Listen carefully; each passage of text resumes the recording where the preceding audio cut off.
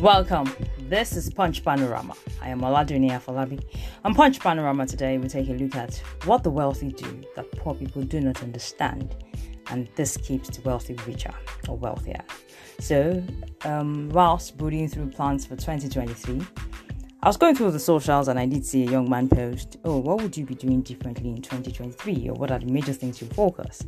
And you'll be amazed at the sleazy and slack responses most people gave. I mean, nothing really cogent, especially on the platform where you have a lot of young people who have no problems expressing their thoughts. And you could just say, I want to make money. And it doesn't look like there's clarity. And then you see someone just writing, he or she wants to stay in their addictions, and then you're wondering, the year is rolling by already. Before you know what is happening, it's February, then it's March, it's April, and then it's another quarter, then another half of the year, and it's December. And people are looking back at their lives and wondering, how come Dangote made more money this year and I'm still in this position? And then I thought, there must be something wealthy men do that keeps them wealthy. Why don't we study them? And so I did a quick study on the Warren Buffetts, the Jeff Bezos of our world, and Bill Gates. And I found to just do a research. What are the major things they think about? For Bill Gates, it's about following your instincts. I mean, your instincts gives you financial wealth. For Jeff Bezos, about taking a little money to start a little business, but you must be passionate about it and try to take stress away, because stress in itself doesn't make you think straight, so that you can make money. And for Warren Buffett, it's about investment, but invest in something that you understand. That was his emphasis. So because I also needed more, I did a further study, and then I found a report by a man named Steve Burns, and he published this on the 23rd of December 2022 on what the wealthy people do that poor people don't do, and the wealthy would never do certain things. And he did an observatory analysis of two groups, the rich and the poor. And then he found out that number one, for the rich, they don't have a victim mentality. While the entire world is making excuses, all the politicians and politics are responsible for our problems, and my kindred and kinsmen and townsmen, the wealthy look beyond all of this as though they don't exist and go exactly for what they want to do. If they want to do a business, they do it as though those problems don't exist. Number two, the wealthy saves.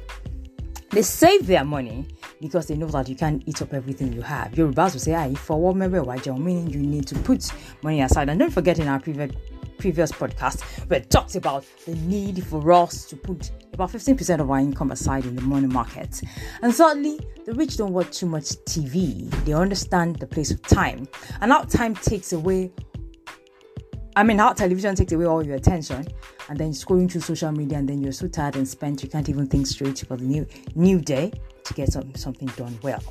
Thirdly, the poor stay too long in toxic relationships. The rich don't. They understand that romantic relationship is part of life to give you happy moments. When it's toxic, they tell their children to run from those. They believe that life in itself is hard. Staying longer in a relationship with the wrong person won't help you think straight to get anything done. Number five, the poor spend too much time sports betting and being fans of sportsmen. As much as sports is important, the rich men know that they can't spend all their time having a fan in sports, because that takes all your time away. Now, the rich do not shamelessly ask for money anyhow. The little that they have, they invest it and manage it well. They don't have an entitlement mentality like a poor person does.